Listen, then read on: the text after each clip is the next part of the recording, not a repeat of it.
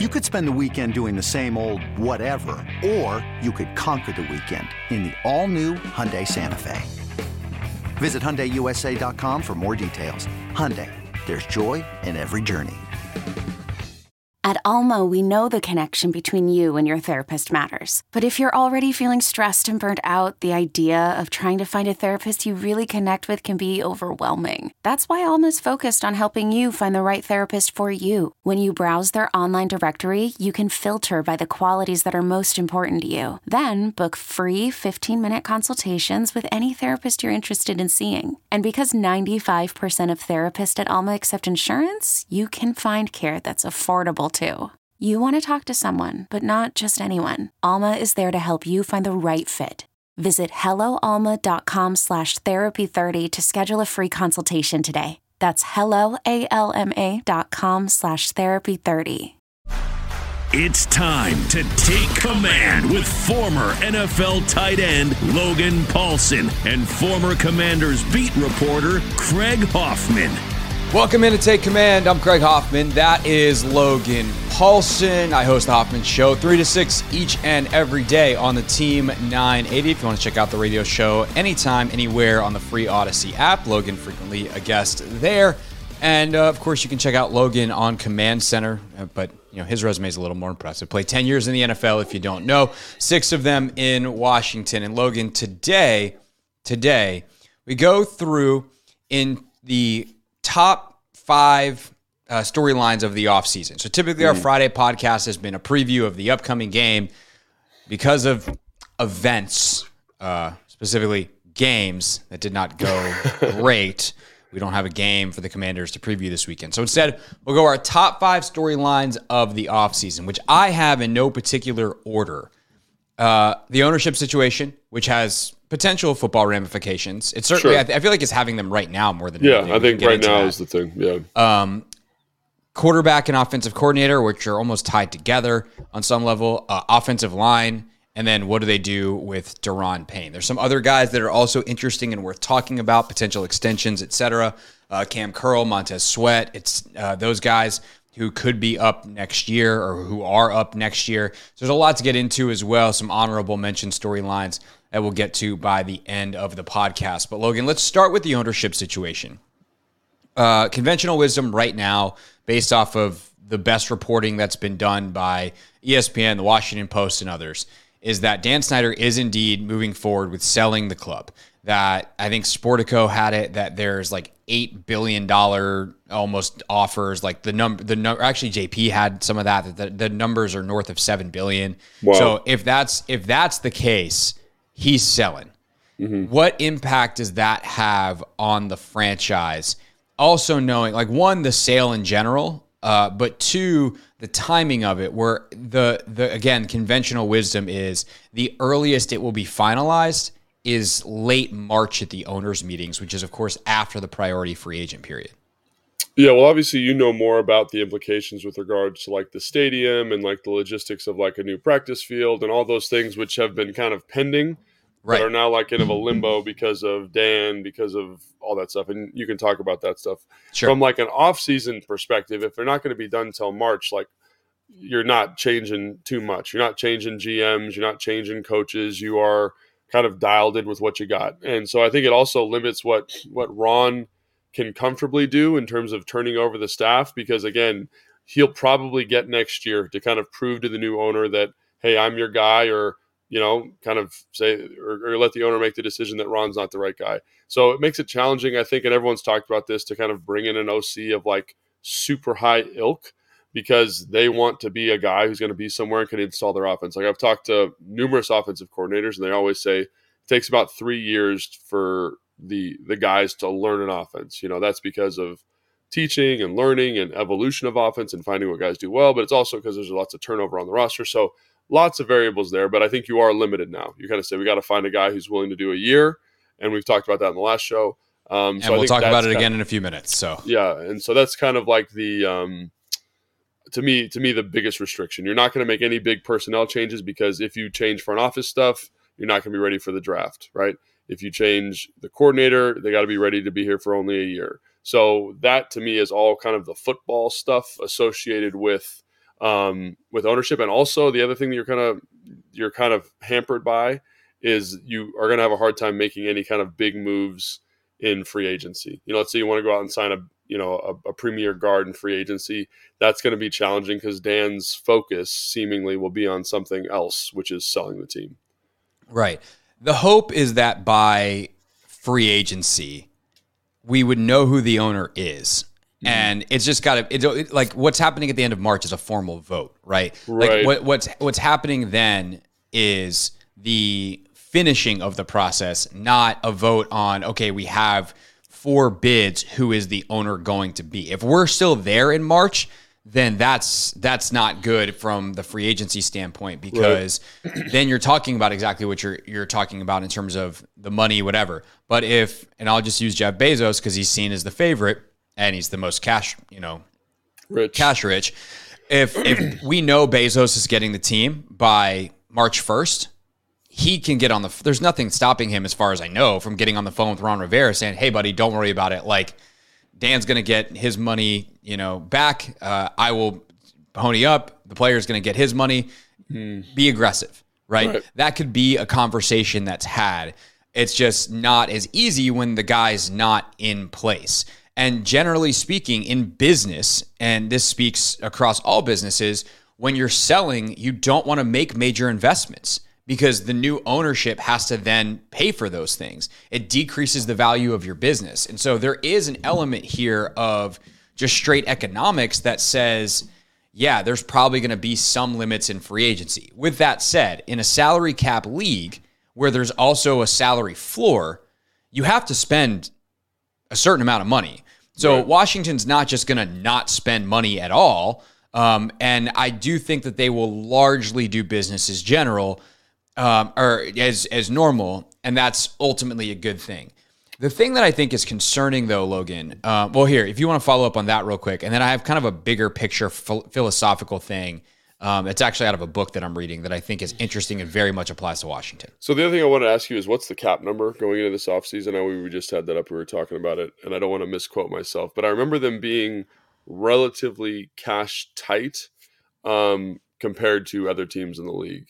And I just want to make sure that I'm remembering that correctly. So as of right now, they are league average in cap space. Okay. And the way I'm using Spotrac for this, which is a phenomenal website. Over the Cap is also good. I happen to be a Spotrac guy. Michael from Spotrac's been on the show. He's great. Shout out Michael. We should actually have him on the podcast. But they've got $12.5 million in cap space, which puts them, they're dead league average. The league average is $12,519,000. They're at $12,539,000. Of course, that's their top 51. And I don't know if that includes like Carson's number, for instance. So they have mechanisms to create space.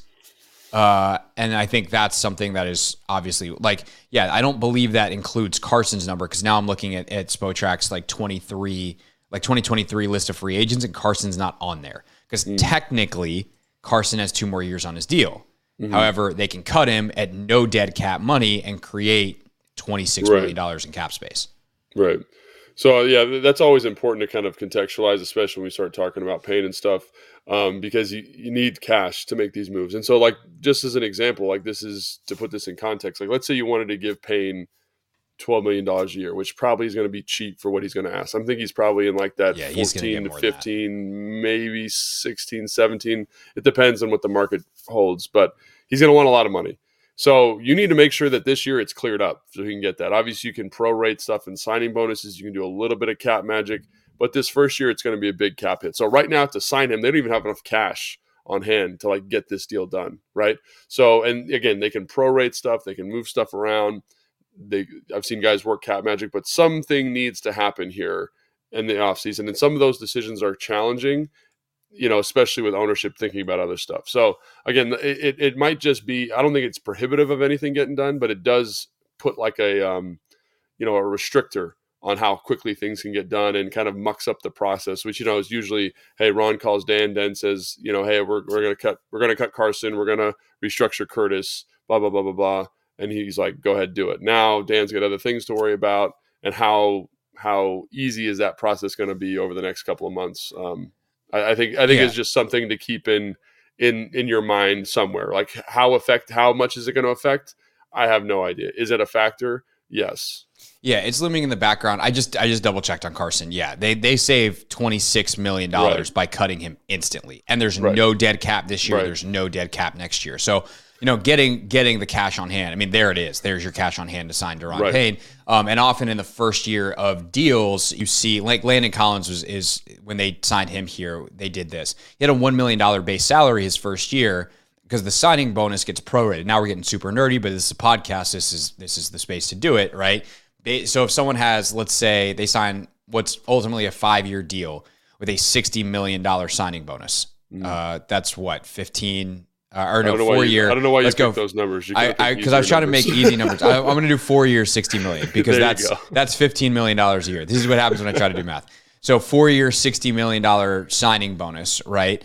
And whatever the base salary is, that $15 million a year is part of their cap hit every year of the deal. Every year. So if you sign someone to a 4-year deal, and in the first year they have a base salary of $1 million and a $60 million signing bonus, then their cap hit is 17 million, or what did I say? 15 million, $16 million. 15 plus 1 is 16, Logan. 16.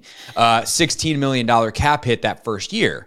They don't really care about that base salary because they just got $60 million in cash, minus the taxes, whatever. But they get the signing bonus up front. It just is cap math. It's spaced out. So they're like, yeah, I don't care that I'm making $1 million this year because I got $61 million in the bank. And so that's something like Tom Brady used to do all the time. He used to take a huge signing bonus over a 5-year deal, which he wasn't going to play out anyway. So, but he gets all that money guaranteed. He plays 3 years. They restructure, same type of thing. So they could definitely do something like that with Daron. And that's another thing that, like, you can give him more guaranteed money with a structure like that, save yourself some cap. But I think that's interesting. When you see that $26 million for Carson, it becomes almost like obvious, like a necessity that at a minimum they restructure, and they're probably not, they probably are. He's just not coming back. Like, I don't even think we need to tiptoe around. I think in Martin's press conference, I feel like they were kind of like, it didn't seem like they were complete. Like the door was like open a little bit, just the wording. I have to look at it again. But I remember thinking like, that's weird. Why didn't you just say like, yeah, we've talked. I think they're trying to be nice to a guy who was a model teammate and had a bad rep in terms of his teammate, like citizenship, if you will. And I think they're trying to do right by him as a human being because he deserves it, because he was a good soldier all year in a really tough year. And they don't, like, there's no need to beat up on Carson anymore. He was bad. Like, okay, we get it. Everyone saw it. I don't think there's a reason to go beyond that. There's no way he's coming back. I did have a caller the other day suggest Frank Reich as a potential OC, and then they could salvage Carson. I was like, oh my God, if Ron thinks this year was tough in the media, wait till he does that.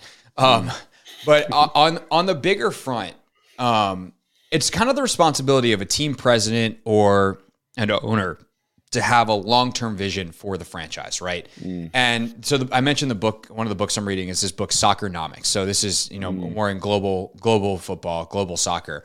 And what happens in the transfer market there which is a very different marketplace than the NFL, but you have like these big clubs that sign players from other smaller clubs, and they're very impatient. And there's a ton of money involved, both for the actual transfer, because you pay a transfer fee. Like, imagine if to sign, another team's free agent, you had to pay a fee because they weren't actually a free agent. But you could just take another team's player if you agreed on a number, and that's how it works. So you pay massive amounts of money in transfer fees, and then you have to give that guy a new contract, which is big. And typically you're making acquisitions because your team's not where you want it to be. So the manager's in trouble. Manager gets fired. The manager was super aggressive. So now, because they wanted to swing the other way, they hire a manager who's the opposite playing style. But you just spent all this money on players that play the aggressive style. And there's just like this cycle of hell that teams get stuck in. And one of the things that's helped a lot of clubs is they've hired like a director of football or whatever, technical director. They call it different things in different clubs. And it's like, okay, at Club X, we play this style. And even if we fire the manager, we're going to have the right players, and we just need someone to coach them differently or better. but we're going to always be a pressing team, attacking, whatever, right? Right.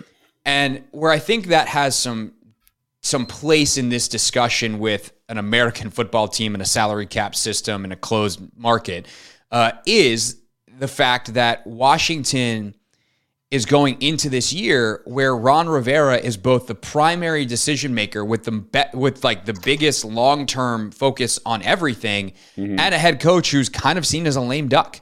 Right. And like typically lame duck coaches try to do something big to save their job. And, the owner's job is to kind of go like, hey, actually, we're not going to do that because I'm not committed to you long-term. And it really screws the coach, to be honest. And it's not fair to anyone necessarily, but also it's the owner doing their job. And if they select the right player, it can be great. If it's the wrong player, this one's always tough to talk about now, but like it's what happened to Jay with Dwayne Haskins. Like Jay was on his way out. Dan was like, I don't care that you need a player right now in the first round. I want that kid to be my franchise quarterback. They draft Haskins and it doesn't work out in any particular way. And then obviously we lost Dwayne tragically years later, completely unrelated to that, completely unrelated to that decision.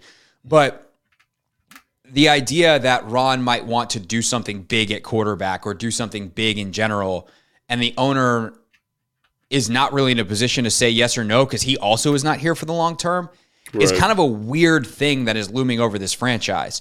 Right. With that said, and this is where I'm very curious what you think as someone who knows Ron far better than I do, is Ron has almost a blind optimism. I don't think Ron sees himself as a lame duck. I think he's like, I'm 1 year away. If we can make a couple of moves, we're headed in the right direction. Our guys are playing better. A new owner's going to come in and love me because we're going to be winning.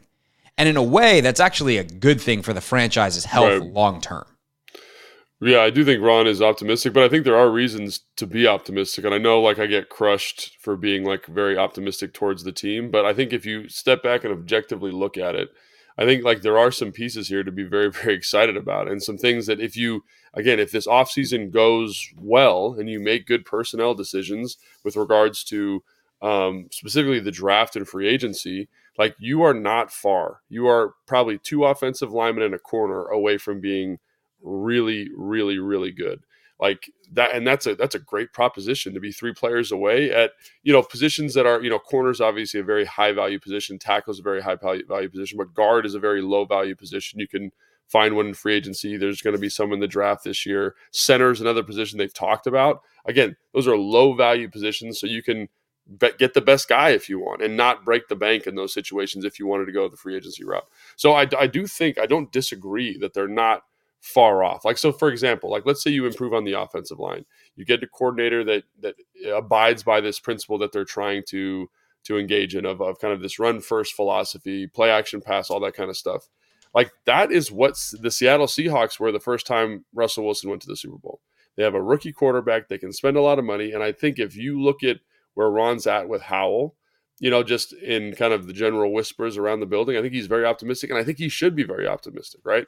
Like I was talking to someone in the media department yesterday who said Taylor Heineke was talking about Sam Howell starting since week 5. So obviously like there's very optimistic from a guy who's competing with him. That's a very optimistic take.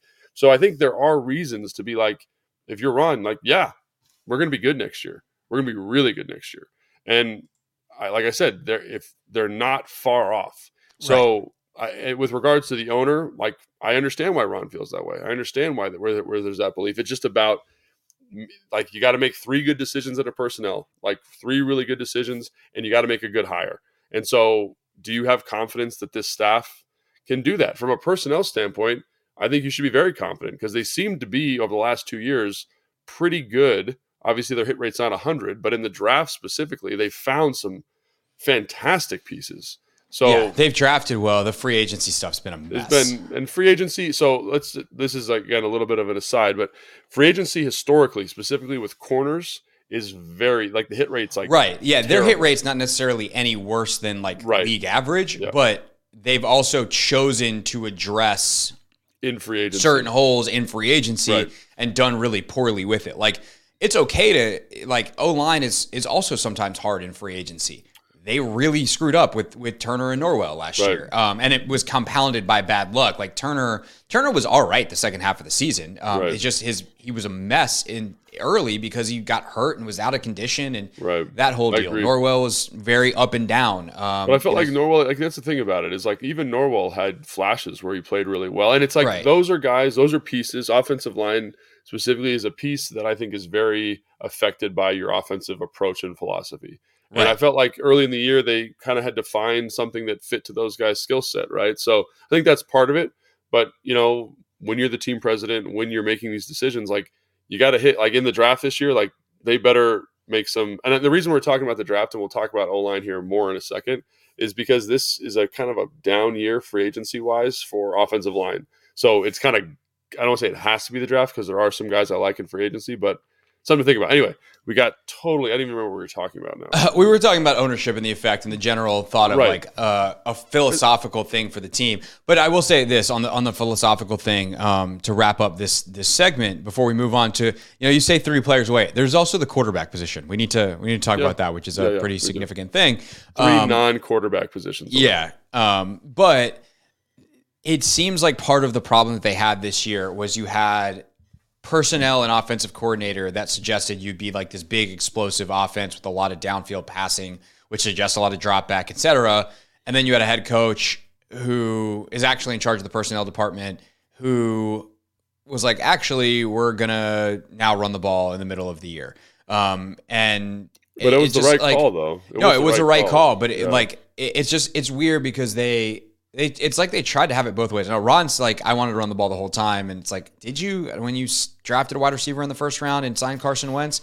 Can we talk about that for a second? Like, I think that like with skill position guys, I think you always want to be skill position guy rich, even when you are I don't disagree with that. Team. And by the way, just real quick, like they could have utilized those guys way better if they had gone to the play action stuff that we've all been talking about. Correct. I agree. Like, I'm not even going to elaborate. Like, I just flat agree with that. So, So I do think people sometimes get a little back and forth on that, a little sideways on that. But generally speaking, like, do you draft even certain kind of linemen? Like, oh, we want really mobile linemen. And then the coach is gone next year and you got a coach who wants to run in a phone booth. Like, so there's kind of a philosophical consistency that you're in a dangerous spot as a franchise because transition is hard and those little things matter. So without an owner over the top, not that Dan was someone who was real locked in on football based off of his entire history on those types of things. But without an owner in place to kind of have some idea of what he might want to do long term, it is an interesting thing to watch and how they build this team this offseason. Selling a little or a lot? Shopify helps you do your thing, however you cha-ching. Shopify is the global commerce platform that helps you sell at every stage of your business. From the launch your online shop stage, to the first real-life store stage, all the way to the did we just hit 1 million orders stage. Shopify's here to help you grow. Whether you're selling scented soap or offering outdoor outfits, Shopify helps you sell everywhere. From their all-in-one e-commerce platform to their in-person POS system, wherever and whatever you're selling, Shopify's got you covered. Shopify helps you turn browsers into buyers with the internet's best converting checkout. 15% better on average compared to other leading commerce platforms. And sell more with less effort thanks to Shopify Magic, your AI-powered all-star. Shopify powers 10% of all e-commerce in the US. And Shopify is the global force behind Allbirds, Rothy's, and Brooklinen, and millions of other entrepreneurs of every size across 175 countries. Plus, Shopify's award-winning 24/7 help is there to support your success every step of the way. Because businesses that grow with Shopify. Sign up for a $1 per month trial period at shopify.com/Odyssey Podcast, all lowercase. Go to shopify.com/Odyssey Podcast now to grow your business, no matter what stage you're in. Shopify.com/Odyssey Podcast. This episode is brought to you by Progressive Insurance. Whether you love true crime or comedy, celebrity interviews or news, you call the shots on what's in your podcast queue. And guess what? Now you can call them on your auto insurance too with the Name Your Price tool from Progressive. It works just the way it sounds. You tell Progressive how much you want to pay for car insurance, and they'll show you coverage options that fit your budget. Get your quote today at Progressive.com to join the over 28 million drivers who trust Progressive. Progressive Casualty Insurance Company and Affiliates. Price and coverage match limited by state law. Take Command podcast from Odyssey Sports. Craig Hoffman, Logan Paulsen here with you. So that brings us to quarterback, which brings us to offensive coordinator. Which one do you want to do first? I guess, I mean, they're like connected in this weird, like snake eating its own tail type thing. So I'm sure we're going to talk about both. Yeah. You know what I mean? Simultaneously. Yeah. So I got to pick a graphic though. Do we want to go offensive coordinator, quarterback? Let's go offensive coordinator. All right. What do they do as at offensive coordinator? And that's, that really is a huge question in terms of what we were just talking about philosophically. Do they want to be a team that runs something similar to what they did last year, but better? And also, we talk about the quarterback stuff. Like, I've kind of thrown out Cliff Kingsbury as like this profile of former head coach that could actually be interested in a one-year job kind of thing. But also, if Sam Howell is your quarterback, a guy who did a lot of RPO stuff in college, do you want someone like a Cliff Kingsbury who runs a very RPO system? Do you want someone more from, like we've talked about, the Tennessee-Atlanta tree that's outside zone? That way you get a lot of run, a lot of play action off of it, and insulate your quarterback that way. Like, there's so many different directions that you could convince yourself could work. And also, I think then you get into the profile of, do you want someone with experience? Do you want someone who's like a fresh new mind? What kind of staff are they going to be able to hire? Like, are you hiring someone that's coming in and inheriting the rest of the staff that Scott Turner leaves behind? Also, there's now reports that Kenny Zampese could be in the mix here as the OC. And like, what kind of offense does he run? Is it that same like Norv Turner system, just tweaked and perhaps called better? Is that just all you want? So there's a lot to chew on here, even before you get to who's going to be operating it as the quarterback. So I think there's this tendency amongst fans and amongst analysts, me included, to kind of say, oh, whoa, where are they going to go? What's going to happen? I think you got to look at what Ron has historically done. I think he's going to find somebody that he's worked with before, that he's comfortable with, that knows this system. And I think one of the reasons the knowing of the system is so important is because there's this year parameter going into 2023. It's a year. So you don't want to install a whole new offense. You don't want to have that yoke around your neck because, like I said before, even really good OCs, Kyle, Sean, Matt LaFleur, Mike McDaniels, when I talked to him in San Francisco, 3 years to learn and actualize an offense. You don't have 3 years. You have a year. So you have this offense, and you need someone who knows this offense and that someone has has worked with before, that understands the terminology, the verbiage, and understands Ron's philosophy. All of a sudden, that list gets really short. None of these kind of big name guys are on the table because they're going to come out and want to run their own offense. They're not going to learn someone else's offense, right? Right. So all your West Coast guys are out. Yeah, right. All the guys in Atlanta, all the guys in Tennessee, right? Ron has always been a gap scheme run guy. Like, he's going to get a coach, a coordinator, run game coordinator who is a gap scheme run guy, right? So the name that pops out to me is Shula up in Buffalo. Like, that one has been thrown around a little bit, and I think he's worked with him before. He knows this system. I do like the fact that he's been with a winning organization, an organization that, is working with Josh Allen, has brought a quarterback along. There's been quarterback development there.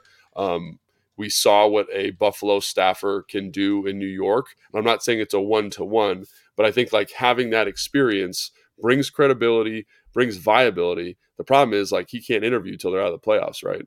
Well, right. Because I was just trying to think, like they didn't get the 1 seed.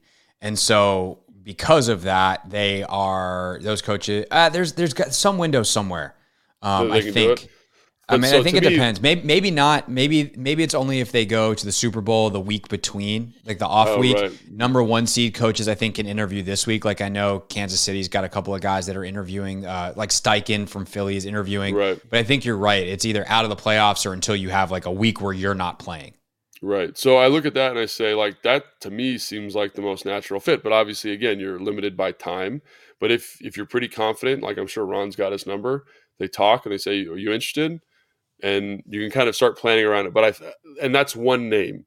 Ron's been in the league for a long time. He knows a lot of people. So does Norv, right? That tree is not as prolific as it once was, but it's still around, right? So can someone that's Shula's the big name that comes to mind. I'm sure there's others, and I got to do some research before our next pod to find some other names that fit that criteria.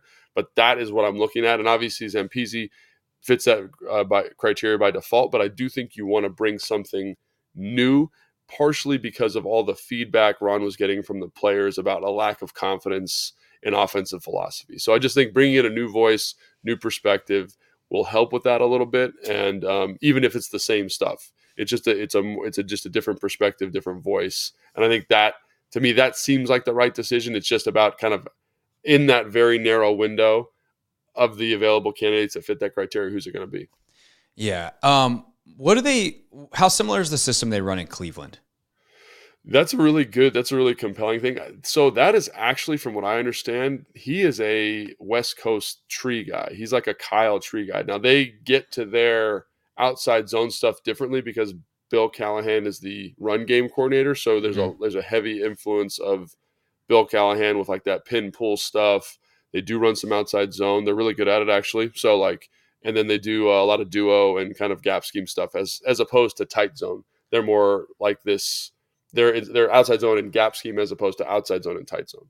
Right. So one of the names that's come up in the last 36 hours, just kind of kicking around names that'll probably get hired somewhere. Right. But talking to Robert Mays on the radio show the other day, and also this guy's interesting as we transition a little bit to the quarterback conversation, is Drew Petzing. He's the quarterbacks coach in Cleveland, a former tight ends coach as well. So he's got a little bit of expanded knowledge. He's had some interviews last year. But OC. So talking about him is interesting because what if Jacoby Brissett is one of the quarterbacks you're looking at, right? And so that's another impact on this OC conversation is like, who is the quarterback that's actually at the helm next year? And if you're going into the season with Howell as your default QB1, getting Zampese, who worked with him closely, seems like a good idea. That relationship has a lot of value and not having Sam learn another offense. But there's also the thought, like if all of a sudden you decide after you do all your season review stuff that your new quarterback is going to come from college, then, there's maybe a little bit more expensive of an OC search because you are going to teach the quarter. Now, of course, that's only one player, right? Terry and Curtis and, your O-line, whoever doesn't have to learn a new offense. It's just your quarterback. But that is something to consider. And if you were to go with a guy like Petzing, let's say, and you bring in Brissett, where your quarterback at the very least knows the offense. And by the way, they operated at a top 10 efficiency level with Brissett at quarterback this year, which is nuts. Mostly by running the football with Nick Chubb, but they operated at a really high efficiency level. Then that could be a really interesting choice where you bring in a veteran like Brissett, you let him battle with Howell, and basically when Howell's better than Brissett, he's a pretty solid NFL starter, and you roll with Sam from there. Yeah, I think I actually would love that fit here, like that type of guy, someone from again, we mentioned Cleveland in addition to Atlanta and to Tennessee, right? Because they are kind of that same philosophy, and I think that's what Ron wants to be here. The problem is, I'm pretty sure Drew Petzing is going to want to bring his own verbiage and terminology. Now, I have been in systems where, like in Atlanta, Kyle left. They hired Sark to replace him, and Sark had to learn the offense in Kyle's language, right? He had to learn Kyle's offense and call his offense, which is hard for coordinators. Like, you need to be really smart. You need to be very dedicated. You need to really push that envelope there. And I'm not sure if I'm a young, talented OC, like, why do I want to deal with that, right? I want to go to a spot where it's like my show. I can run my offense. I can call it the way I want to call it. And I think that's something that is going to weed away some of these higher quality candidates, I think, right? Because they're going to be like, why do I want to deal with that parameter? Yeah, I think you're also kind of already eliminated some of those guys, though. Like if Shane Steichen's the number one guy on everyone's list, well, I guess Steichen's really more of a head coach, but whoever the quarterback coach is in Philly, I'm forgetting his name. But he's going to be an OC somewhere. He's number one on everybody's hot name list, right? He's not coming here because of the ownership stuff that we've already talked about. Right. No, I think that's 100% right. So again, it's these names are like, I'm excited. Like anybody from Philly, I think would be great. I think anybody from, like I said, Atlanta, anybody from any of these organizations that we've talked about would be great because they encapsulate the philosophy that we want. They're going to execute an offense that has been very successful, and hopefully they're offensively innovative enough to kind of evolve to fit the personnel here, right? The problem is that takes time, and you don't have time. So you need to kind of, that time parameter, I think, is a bigger deal than people want to acknowledge. So that's one reason why I think you want to kind of stay with the same offense as much as you can if you're Ron. So again, it takes away some, like, again, this Drew Pettis guy would be great. He'd be a fantastic fit here. I'd be fired up. It's exactly what you're looking for. But the problem is, if he comes, he probably needs to bring a new run game coordinator. Like, you need the staff overturns, and can you get a good run game coordinator from that same tree, knowing that they're going to be out of here in a year? Like that, that year parameter is really limiting what you can and cannot do. Even Shula, like, Ron probably has a great relationship. They've worked together before. Am I leaving a really good situation in Buffalo for not a sure thing in Washington just for a year? It's tough. They're going to have to really kind of sift through some stuff here and try to find the best candidate if they choose to go outside. And that's why I think the Ken Zampese thing becomes, I don't want to say more viable, because I still don't think that's nothing against Ken Zampese. I think he's a really smart guy, but I just think you need to bring in a new voice. And so where is that new voice in the offense? And that's my kind of thought on that. And it's just going to be hard to get guys in, I think. Yeah, on the run game side, Randy Jordan is one of the only holdovers from the previous staff that Ron kept, and I would imagine that Ron would like to keeping Randy Jordan. And obviously Jennifer King is someone who's a rising star in the league in a lot of ways, for the work that she's done and the help that she's given to Robinson and Gibson, and her reputation is stellar as well. So that's going to be an interesting mix and match on that side of it. I will say this, if I can't get this thought out of my head, and it's the rare time where Craig's going to be the optimist. I think that there is a really compelling case to be made for someone who, again, is a bit of an opportunist, but if you can come in with this skill position group, and it really comes down to how much do you like your quarterback situation, which is, as we'll talk about in a second, not the easiest thing to like here, right? They have a fifth-round rookie who played one really good game that's very impressive, high upside, and that's the only quarterback on the roster, and you are not going to be a priority destination for any of the big names that become available. It's just what it is. And you have a middle of the first-round draft pick, right? Yep. So you're not in a good quarterback situation. But if Drew Petzing from Cleveland loves Sam Howell in the draft, he's like, man, if I was in charge, we would have taken that dude in the second round, right? Mm-hmm. And you think that kid plus Terry plus Jahan plus Curtis plus Gibson plus Robinson plus the young tight ends, you're like, well, since we're not going to spend a lot of money on quarterback, we got bukus of money to spend on O-line and a first-round draft pick. Right. I think I can make this offense average 28 a game. Yeah. Then even if Ron gets fired, you might be in line to be the next head coach here or somewhere else. And so I do think that there is a version of this where someone is going to be like, there's too much opportunity here. Now, as you said, that list becomes very small if Rivera's like, I need someone who knows the system, knows the verbiage, has maybe worked under, we should do an extensive Google of who's in the league now that worked under Norv Turner and came out of that tree. That list gets small. But I do think that's intriguing. I don't disagree that this is a good opportunity, but it takes away your top candidates, right? It takes away your Cliff Kingsbury's. It takes away the dudes from Philly. It takes away those dudes at the top of the list because they're going to get legitimate. Not that this isn't a legitimate coordinator spot, but they're going to get 3 years under a new regime to do what they want to do, right? And that's not what this opportunity affords. So those top guys, I think fans need to just say are gone, quite frankly, because even though this is a very compelling opportunity, especially given all the reasons you said, it's going to be someone a little off the beaten path. And I think that path, if I'm Ron, I'm thinking, who do I know that can kind of just keep this on the rails? Everyone knows the verbiage, everyone knows the system, and see what happens. So that's why I think that. I could be completely wrong.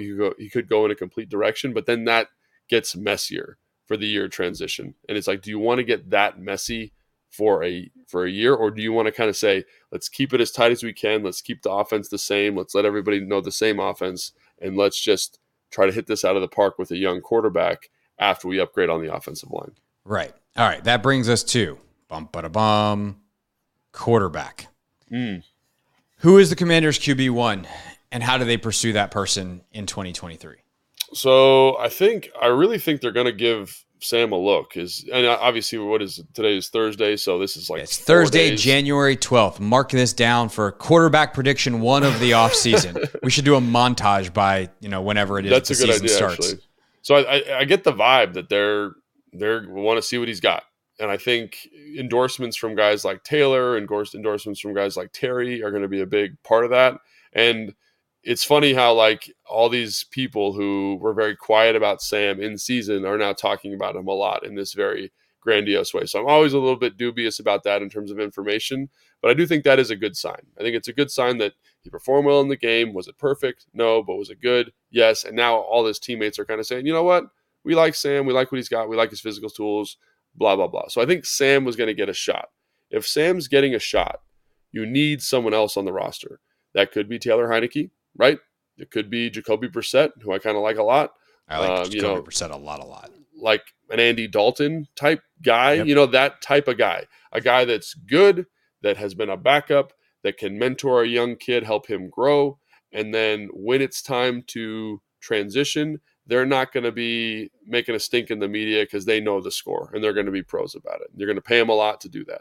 So I think if that, given the notion that Sam seems to be the guy today, 4 days after the season ends, look for a veteran who can win you some games if Sam doesn't develop the way you thought he would develop is my thought. And until I hear something else, like they fell in love with the kid from Stanford, right? The quarterback from Stanford who will be available at 16. Like, I think that's the direction they want to go. To me, first round pick seems a bit silly. Unless you look, unless I'm saying I agree. Yeah. Unless you love, if you love someone, look, there's been quarterbacks that have gone teens, 20s that have been awesome. 30s. And sometimes, I mean, obviously down the list, your Breeze in the second round. I mean, on a different level, your Cousins and your Wilson, down the list. Obviously, Brady was a 6th rounder, one of a kind, but he exists. Somehow still in the NFL at the age of 46. He's like 12 years older than you, isn't he? No, it's crazy. It's crazy. And you retired 3 years ago after a 10-year NFL career. Yeah, it's unbelievable. Anyway, the way this stacks up, maybe, I don't know, maybe I've just got super optimistic view of everything right now. I actually kind of like the way their offseason sets up if they execute, right? Yeah. Where they can spend low money on quarterback with a Brissett, with a Dalton. We're talking $12 million or less. Have a high upside play in Howe. A solid quarterback in a system which, Lord willing, is insulated. And the quarterback doesn't have to do a ton. And then you can spend your first round pick on offensive line. You can spend a buku of money on offensive line. And then you can spend your depth stuff on, like, your depth picks, your second, third rounder on down the list. So I guess you don't have a third right now because of the Carson trade. But you spend that stuff on the corner depth and some of the other stuff that we're talking about. And maybe even you get out ahead of some things. Obviously we'll see what they do with Payne. We'll talk about that in a second. But can you go ahead and extend Cam Curl now as opposed to playing the game you did with Payne, and then next offseason you're like, oh crap, we have to sign Sweat and Curl. So there's a lot of stuff that we'll get to as we go here today and moving forward on some of these cap gymnastics that they need to do. But the thing is with this team, they have the resources available to do the things they need to do. They just got to get it right. And that's the hardest part, is getting it right. But they're also looking at positions that are not as competitive. Like, everyone's looking for quarterback because everyone's always looking for quarterback. But they don't necessarily have to push quite as hard there, where they can push harder at guard.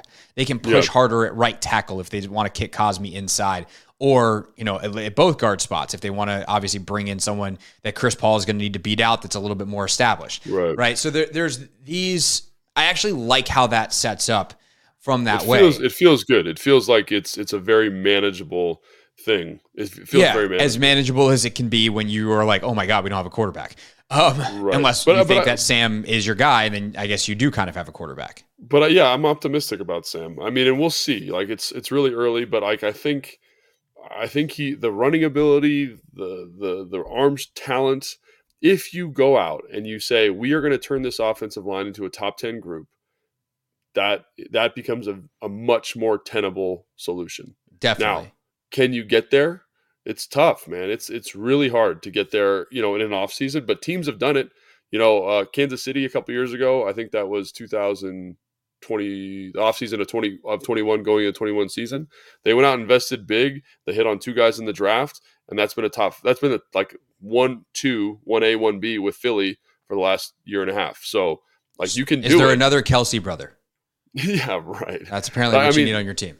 Yeah, it's seriously just to get a good old line. Absolutely. So I think, but they got to hit on it. They got to do a good job of that. And we'll talk about the draft briefly here in a second. But there are things there that make you say, okay, they can get there. With that said, all that said, I think we're on the same page. We agree with the plan. Don't spend a lot of money. Compelling case made by Robert Mays with me the other day that Derek Carr would be a really good option. Not at his current price, right. But assuming Vegas moves off of him, or was willing to eat some of the salary. If you can get Derek Carr in the 25 to 30 range, does that interest you? I'll buy that. Yeah. 25 to 30. If you can hit him there, and everyone says 25 to 30, think about that. A middle tier quarterback is $40 million. So if you can get him $10 million cheaper, I'd definitely kick the tires on that. Because if you get 2021 Derek Carr, he's going to elevate the hell out of this roster. He's going to elevate the hell out of the offensive line. The problem is if you get 2022 Derek Carr or 2019 Derek Carr, that's bad, right? That's way too expensive, but it's a bargain if you get those other 2 years in there. And I think the other thing they need to consider is they need a guy who can learn this offense, because this offense is I have access to talking to coaches and talking some of the offensive stuff, not everything, but it is a challenging offense to learn in terms of how they call it.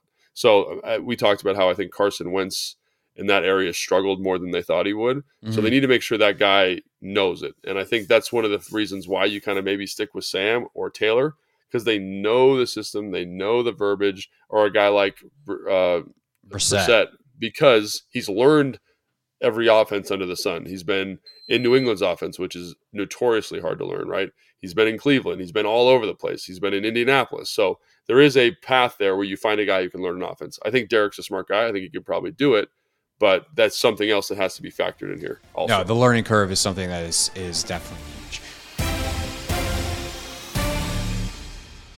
When you need mealtime inspiration, it's worth shopping Kroger, where you'll find over 30,000 mouth-watering choices that excite your inner foodie. And no matter what tasty choice you make, you'll enjoy our everyday low prices, plus extra ways to save, like digital coupons worth over $600 each week. You can also save up to $1 off per gallon at the pump with fuel points. More savings and more inspiring flavors make shopping Kroger worth it every time. Kroger, fresh for everyone. Fuel restrictions apply.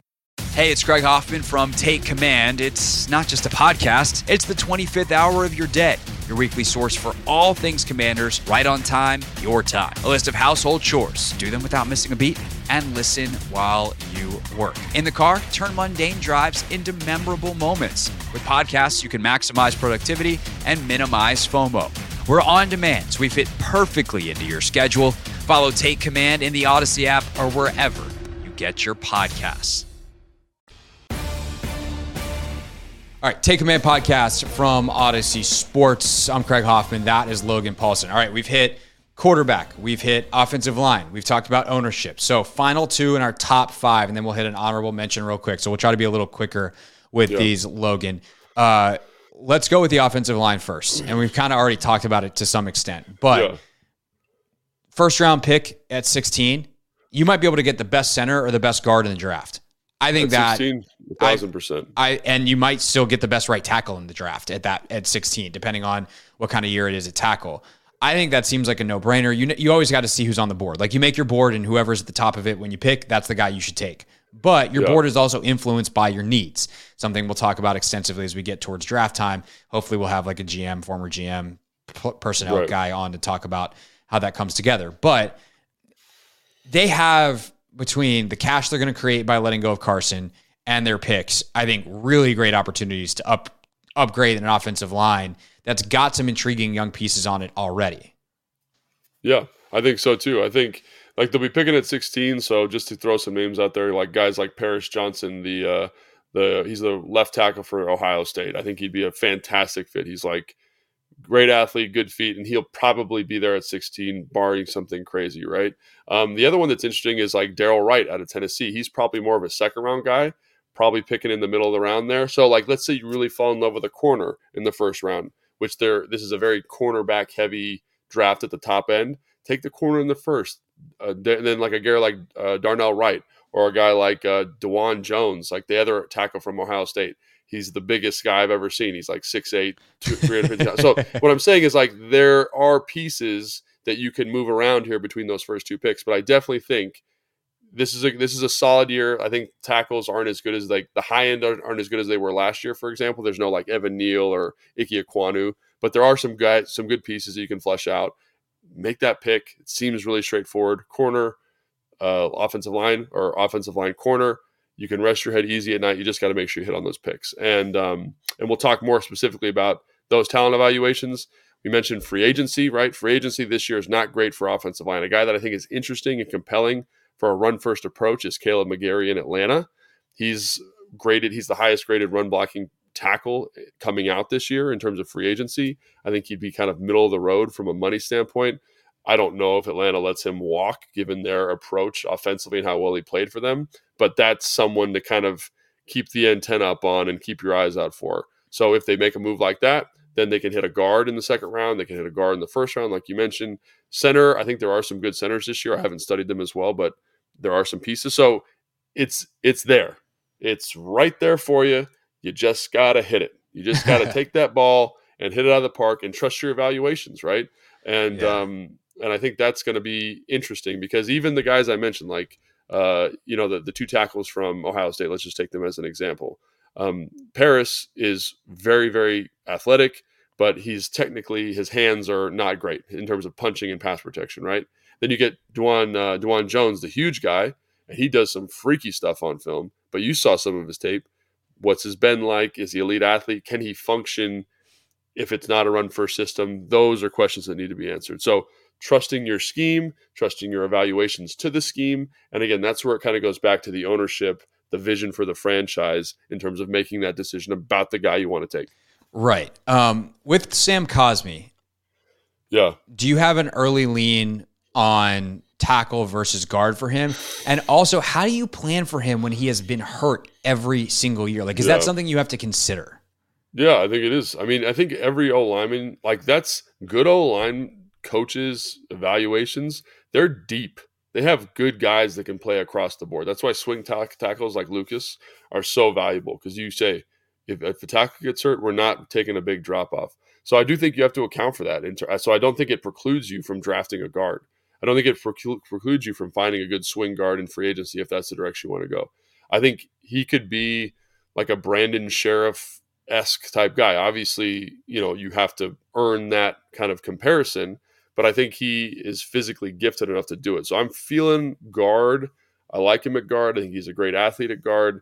I think he did a great job at tackle the last two games. I mean, he did a great job on Micah Parsons. Gave up a couple pressures, but I think you see his ability and his talent there.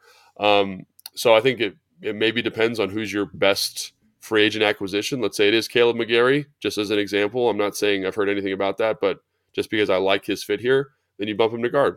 And then you have, you maybe Wes Schweitzer, you extend him, Cosmi, Caleb McGarry. Or then let's say you draft a guard in the first round, then Cosmi stays at tackle. I think I think if they had a perfect world, they get him to guard. But I think because of the health issues, you still need to pursue that and shore that up. Yeah, that makes sense to me. All right, Daron Payne, flipping sides of the ball. Yeah, final storyline that we'll tackle in depth. I do want to mention some honorable mentions on storylines real quick on the way out, but franchise tag seems inevitable here. And what's happened with the franchise tag the last couple of years has been interesting because it's gone from a thing that teams hold over players' heads to a thing that players have then, and really their agents have almost weaponized as like, no, this is where the negotiation starts. It's like, because it used to be, oh, this is terrible because our guy could get hurt. And that's just not the fear anymore because there are so few injuries now that are truly career enders or career changers because we've made major advancements in medicine and rehab. And, if Daron Payne, knock on wood, I'm even going to put this on Daron.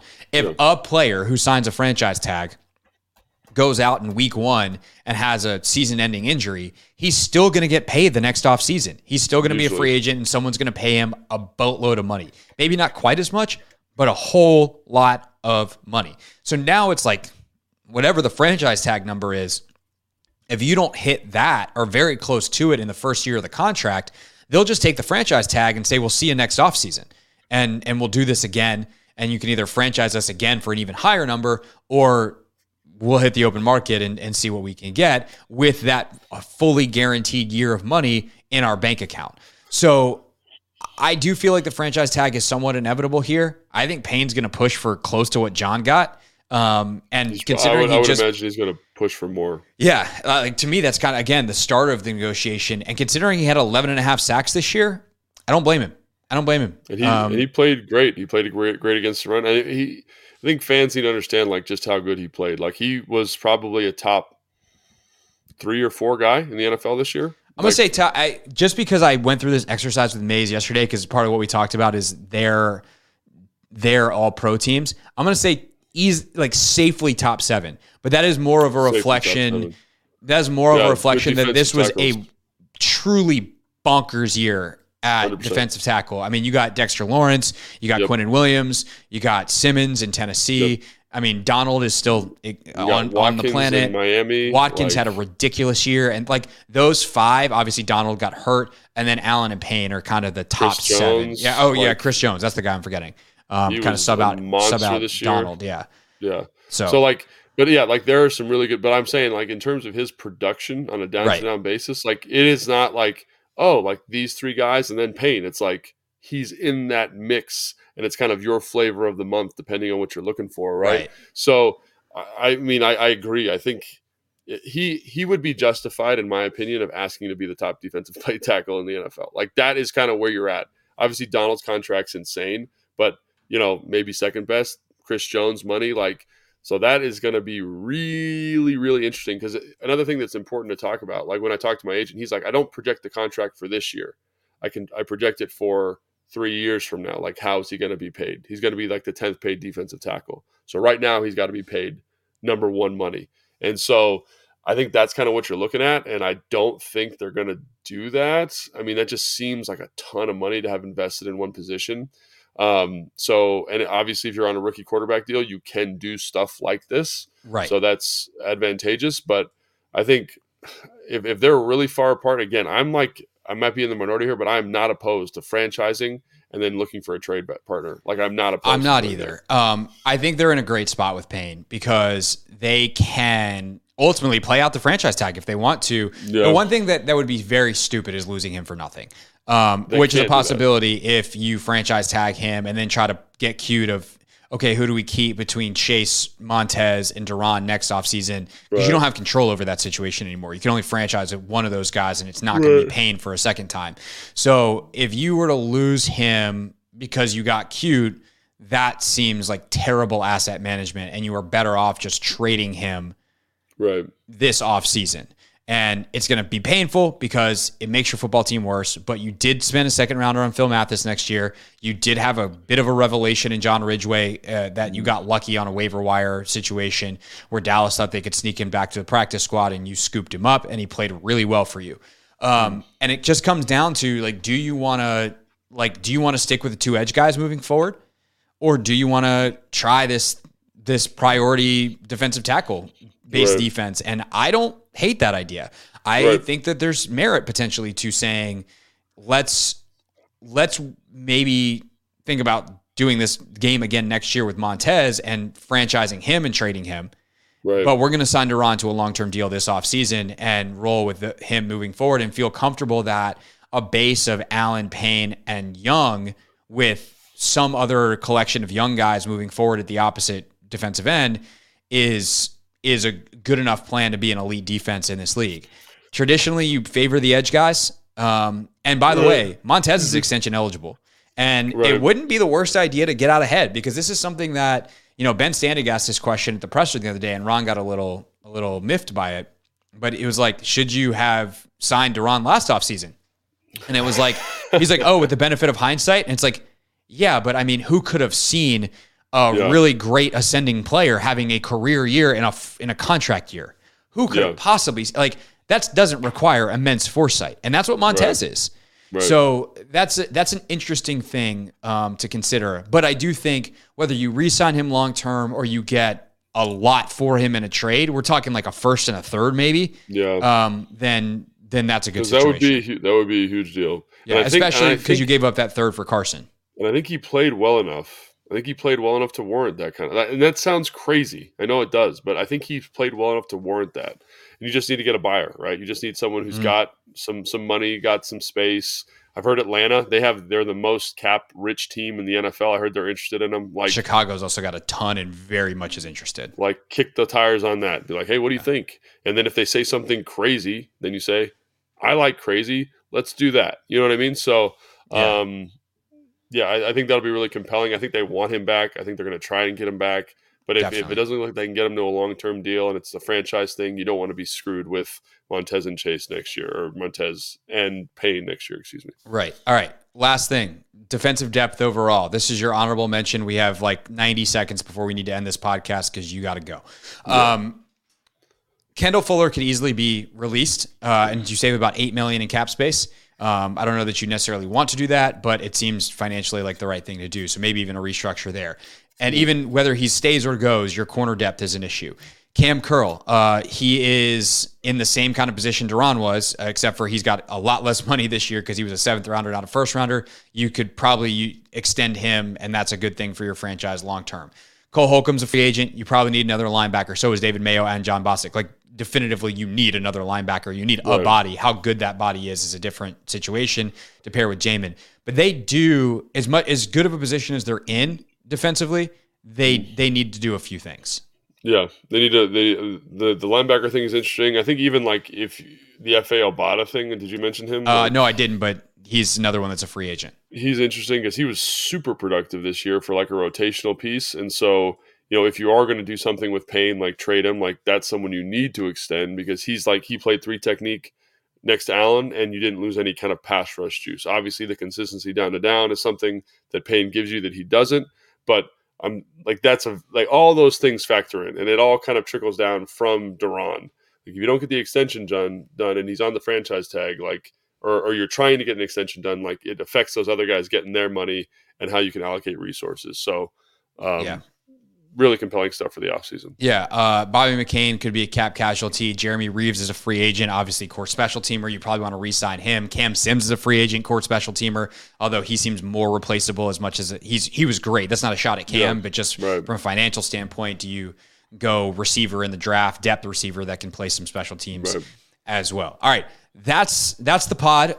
We'll see you guys next week on Tuesday, Thursday, release date next week. YouTube, it'll be out Monday and Wednesday afternoon. And we'll see you then on Take Command. Thanks for watching this clip of Take Command. First, why don't you like it? It lets other people know that it was good, and then they should watch it too. And Logan, we have a new exclusive home for full episodes. We do. 1067 The Fans YouTube page. Go check it out and please subscribe. Yeah, do what Logan said. Do it. Very, very smart.